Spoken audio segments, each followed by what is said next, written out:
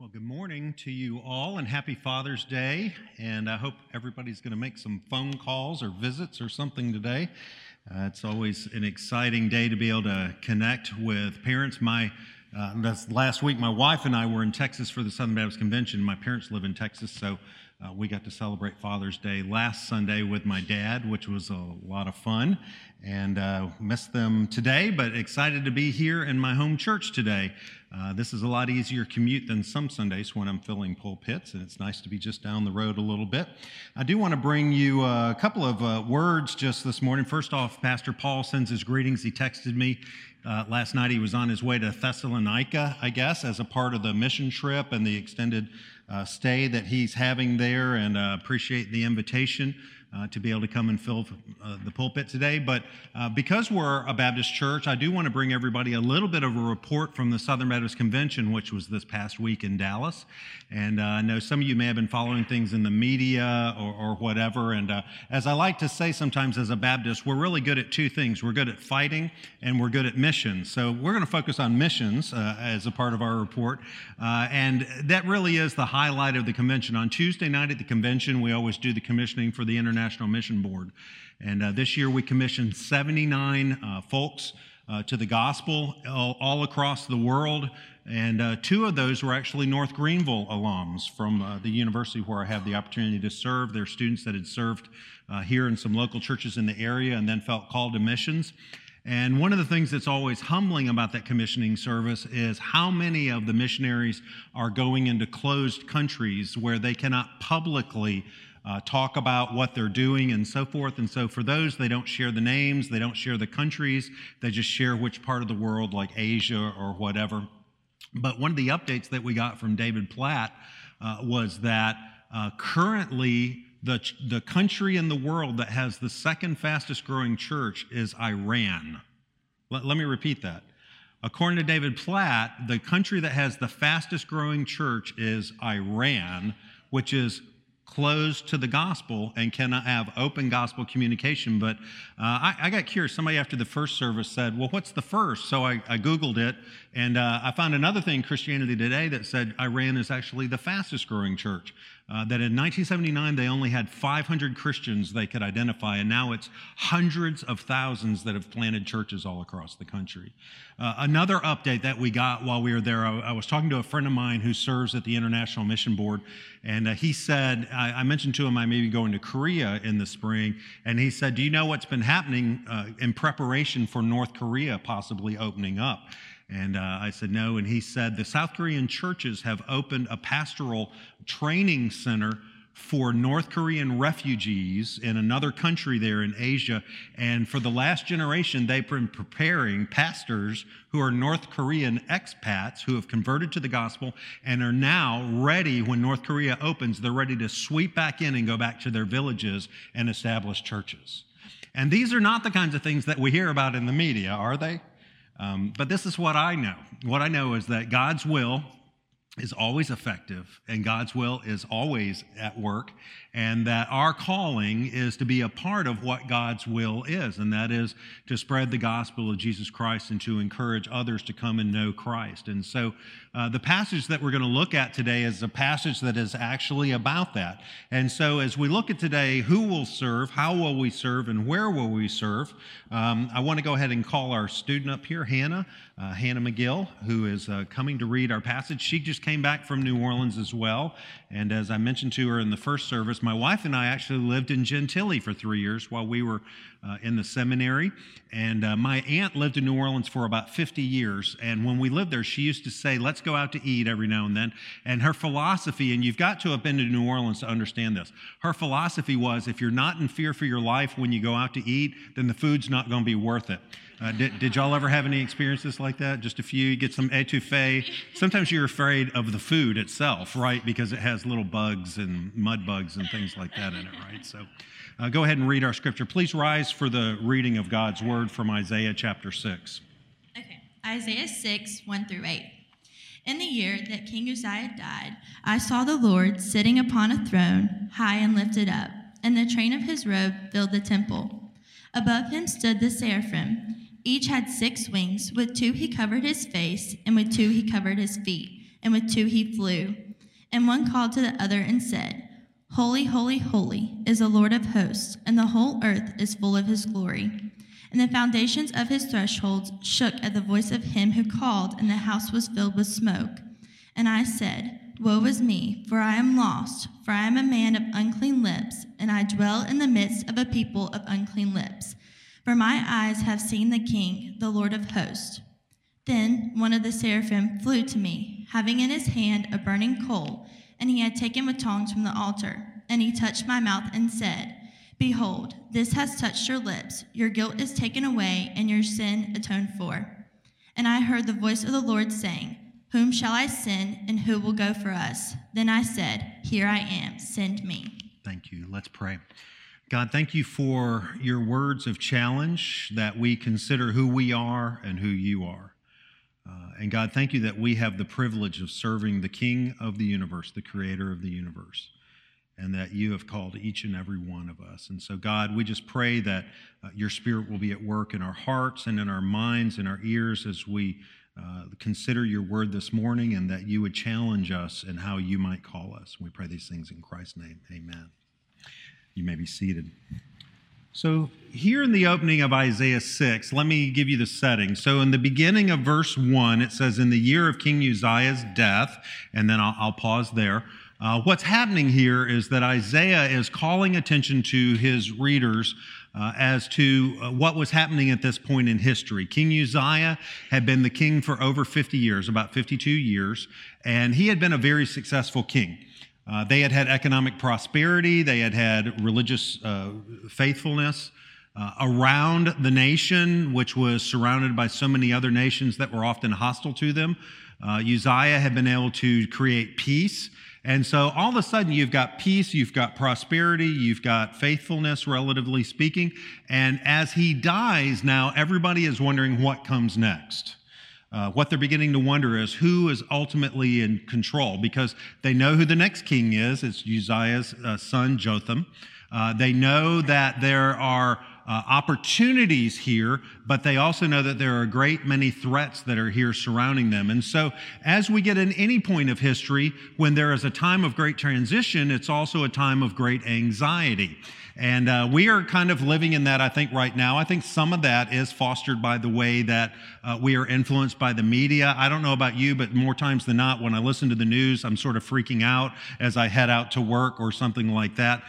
When I spend too much time consuming the media and focusing on what they do, which is the cultivation of anxiety, so you will watch more media, what I do is I sometimes forget about what actually is going on and what actually I should be focusing on, which is ultimately God and ultimately relationships that are around me. And so when Uzziah dies and Isaiah is looking at this, he's in this moment where he's wondering, what's going to happen? And so in that moment, then he has this vision. God lifts up his eyes and helps him to be able to see something that he has not yet seen, this vision of the way that God is seated on his throne. And so at the rest of verse 1, following on through to verse 4, we see not only who is in charge, but the reality, the glorious reality of who is in charge. And so look at this. He says, I saw the Lord sitting on a throne, lofty and exalted, with the train of his robe filling his temple. That train, by the way, at the end of that wedding dress a couple of weeks ago in the royal wedding, that was nothing compared to this, okay? Now we see in verse 2 that there are seraphim, there are flaming angels who are standing above God himself, and each of those has 6 wings. With 2 they cover their faces, with 2 they cover their feet, with 2 they fly, and then one is calling out to another, and they're singing and shouting simultaneously, Holy, holy, holy is the Lord of hosts. The whole earth is full of his glory, and the foundations of the thresholds trembled at the voice of him who was called out, while the temple was filling with smoke. And so what Isaiah sees here is this incredible vision. He's in a time of anxiety. He's kind of wondering, what's going to happen? And God lifts up his chin, lifts up his eyes, and he begins to see now the fullness, at least as a man can understand it, the fullness of God and all of his glory and all of his holiness here in the throne room of heaven. And so Isaiah now is beginning to see that what's happening on earth may be temporary, but this God is the God of all eternity. He may be seeing that what's happening here in his world is a time of anxiety, but he should not have anxiety because he knows that the God of the universe is here and still is on his throne. I remember one night I was in high school and I was going out for pizza, and I used to be a very belligerent little guy, and I ended up kind of picking a fight with a guy. It's kind of a long story. Maybe a preacher shouldn't tell these stories, but God works in us anyways. And I felt very confident that I was going to be okay in this little skirmish because I had all my friends with me. You're out, you're with you guys, you kind of, And so I walked up to the guy and I was kind of smacking him, kind of trash talking him a little bit. And he finally said, "What makes you think you're going to be able to do anything?" And I said, "Me and my guys." And then I realized they had left and they were out in the parking lot at the window waving and laughing at me. And I realized suddenly that I needed to learn how to run a lot faster. So I got away from it okay. But in that moment, I was reminded that I was not nearly as big and bad as I thought that I was. And it's a good thing I was faster than he was, so it all turned out all right, I guess. But here's Isaiah, and he's looking and he's thinking, oh, this is a bad season. What's going on here? And he realizes that it's not about him. It's not about his friends. It's not about his nation. It's not about their prosperity. It's not about their peace. It's ultimately about the God who rules the universe.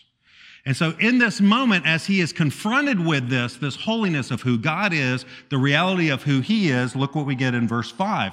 Isaiah responds and says, "Woe is me, I am ruined. I'm a man of unclean lips. I live among a people of unclean lips, for my eyes have seen the King, the Lord of hosts." And so his response now to realizing who he really is he's a man of unclean lips, and who God is, that God is the exalted Lord God, pure of the universe. And in this moment, he just says, "I'm ruined. I don't know what to do." And this ultimately should be our response when we realize who God is and who we really are.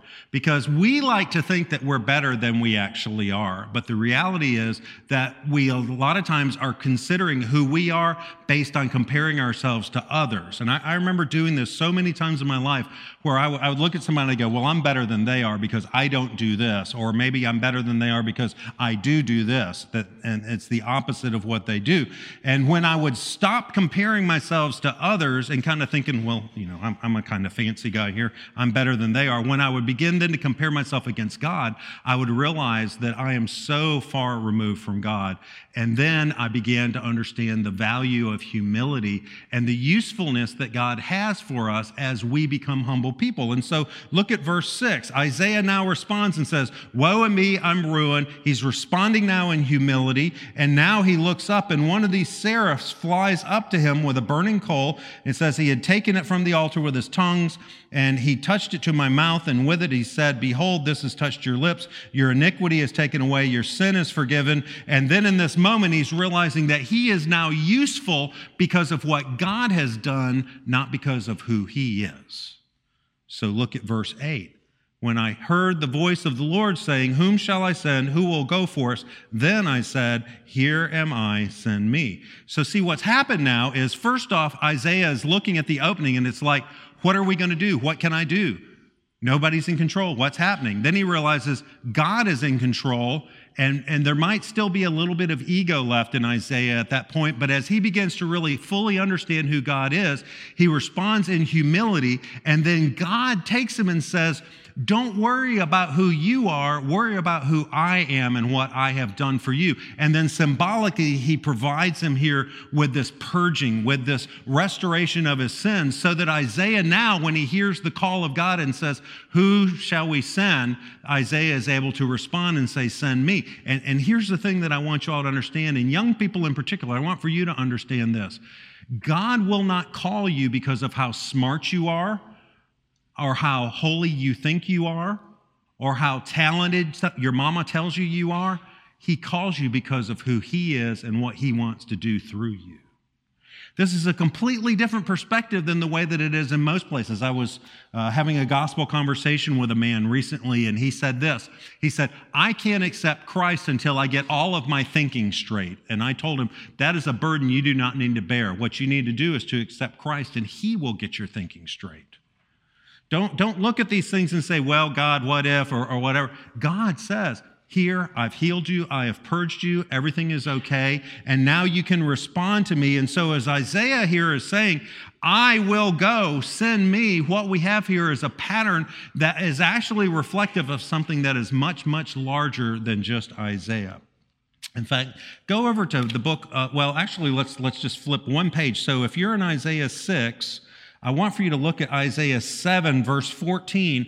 And Isaiah here begins to kind of prepare us for what's going to be revealed centuries later in the New Testament. So the first thing that we get here in chapter 7, verse 14 is this little verse nugget. Check this out.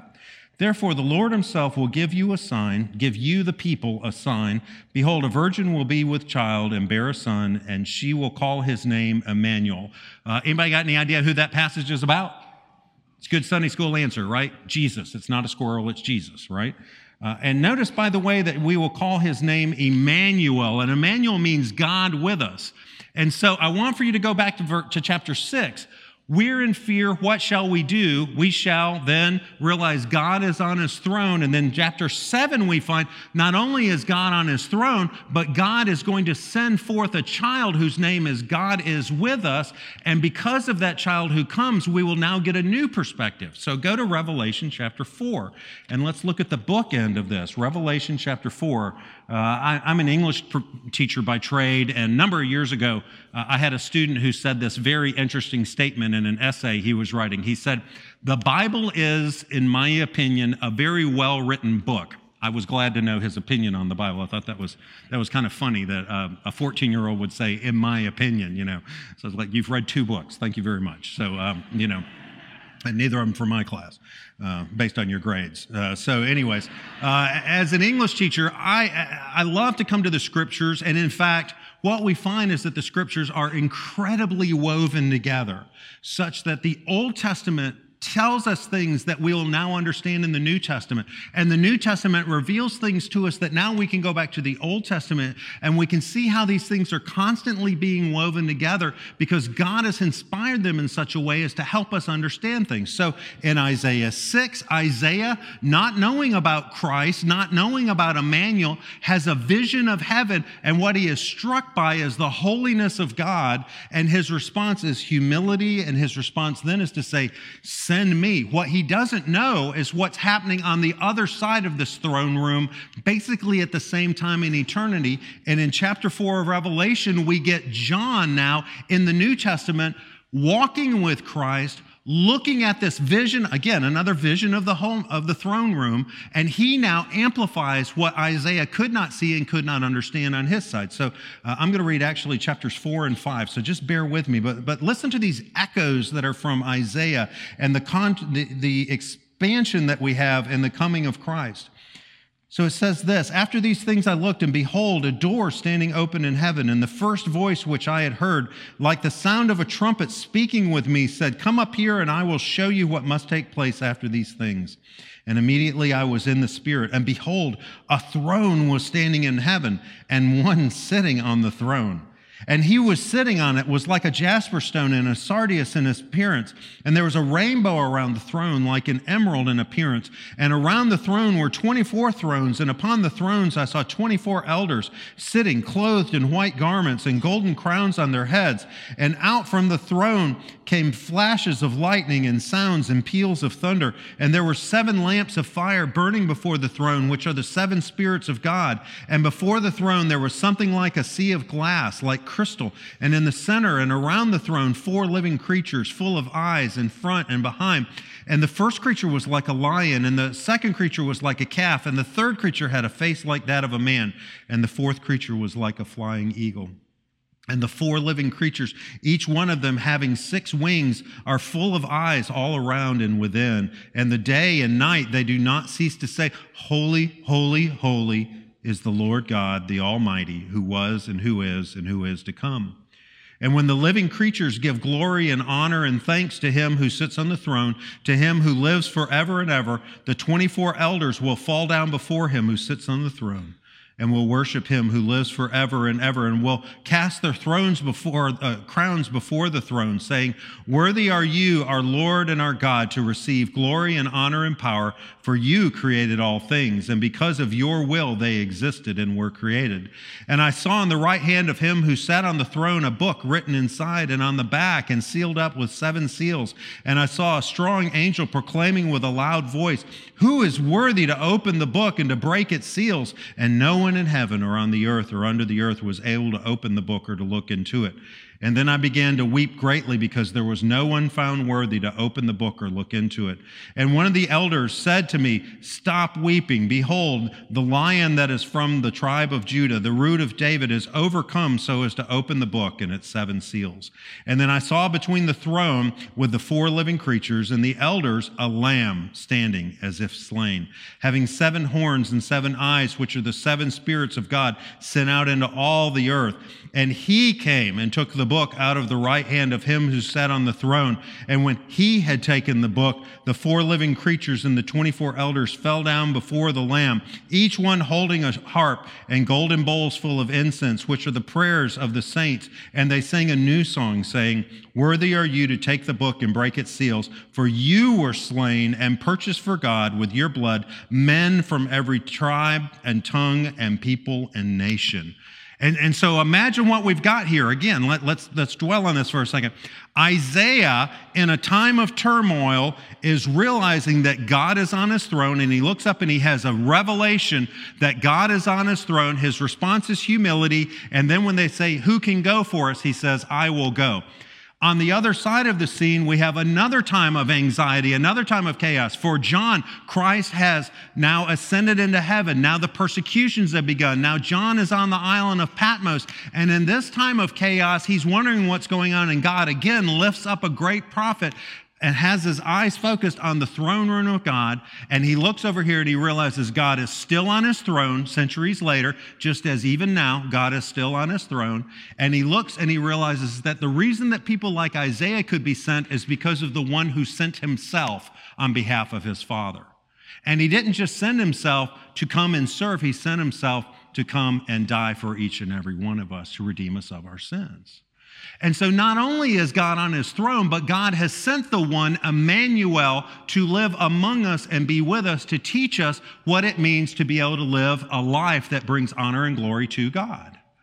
And so when we live in a time of chaos and we respond in humility, we should also respond by understanding that when we respond in humility, we are doing the same thing that Christ has done. And so what that may mean is that we live sacrificially. It may mean that we live relationally. There are all these different ways that we can do that. And in fact, let me talk about Father's Day for a minute. So today's Father's Day, and I'm very blessed that I have the great blessings of having a very godly father who's a pastor and who has lived a great life of encouragement to many, many people and so forth. And so my images of God the Father are certainly rooted in my understanding of my own earthly father who's gives me an idea about my heavenly Father and all. But go to Ephesians chapter 5. I want to make sure that all of you fathers and husbands out here are thinking about this. So over in Ephesians chapter 5, I want to point out something. This is in the passage where we're thinking about how husbands and wives and marriage and stuff like that. Look at Ephesians chapter 5. I'm in verse 25. And watch how this reflects that pattern of God himself. It says, "Husbands, love your wives, just as Christ also loved the church and gave himself up for her, so that he might sanctify her, having cleansed her by the washing of water with the word, that he might present to himself the church in all her glory, having no spot or wrinkle or any such thing, but that she would be holy and blameless. So husbands ought also to love their own wives as their own bodies. He who loves his own wife loves himself. For no one ever hated his flesh, but nourishes and cherishes it, just as Christ also does the church, because we are members of his body." And so dads, husbands, how are we to relate to our wives and children? We're to do it in the same way that Christ relates back to his church, which means that we are to love them sacrificially. We are to serve them sacrificially. My last verse is 1 John 4:19. We love because he first loved us. And so husbands, fathers, we are to love our wives because God has first loved us. We are to love our children because God has first loved us. We are to serve our families because Christ has already served us, and because of his service, we have an overflow in our lives that allow us then to be able to serve them. And so how do we serve? We serve with humility that is Christ-like. Whom do we serve? We serve the Savior who is in heaven. We serve God himself. But the third thing that I want to mention to each and every one of us this morning is, where do we serve? Because a lot of times I think we go to these passages and we think, well, God's not calling me to Timbuktu, and so I don't have to do anything. But that's not, in fact, the meaning of these passages. All of us are called, and all of us are called where we are now, even as God may call some of us to go to other places. This is a sending church. One of the reasons my wife and I wanted to join this church is because for many years we've known about how this church is a church that supports missions through the cooperative program, but it's also a church that sends out people for missions. It's one of the reasons I felt so blessed to be able to come to North Greenville, is that it's a place where we glorify God. We had about 300 kids get saved last year, y'all. On that campus, summer campers as well as students. It's also a place that sends students out. We probably have about 250 students that are doing summer missions somewhere this summer. And that's really awesome. But we wanted to be at a place that's like this because my wife and I both really believe that God is still a calling and sending God. And yes, he may send people out to other places, but I want to make sure that everybody understands he also calls us to where we are right now. In fact, a lot of times what happens is people aren't serving where they are now, and I think that it prevents them from hearing that call of God for some other place that they may be. Now, let me give you an illustration of this. When I was in high school, I was in 11th grade. My best friend was a senior, and the reason he was my best friend was because he had a really awesome Camaro, and he drove me home after school. It was great. He had an 8-track player with one tape, sticks, pieces of 8. We'd play it as we'd leave the high school. It was really awesome. Well, this friend of mine, Richard, was not a believer, and my dad's a pastor, and so we had a revival coming up at church. And my dad said, I want for you and your brother to pick one friend, and I want for you to pray for that friend. And so I picked Richard because I knew that he was not a Christ follower. And so every day at breakfast, we would pray for Richard. And then the next week when the revival happened, Dad said, all right, now you need to actually invite him. And so I was like, yes, sir, here am I, send me, I will invite my friend to church. And so on Monday, I invited Richard, and he wouldn't come. On Tuesday, I invited him, he wouldn't come. On Wednesday, it was hot dog night. So I said, we're going to have free hot dogs. He wasn't interested. The next one, some of you who are old-time Baptists will remember this. Remember we used to cut the preacher's tie off if we had an attendance goal? So I told him we're going to cut my dad's tie off. He thought we were crazy. He didn't come. Friday night was pizza night, still not interested. So he turns me down.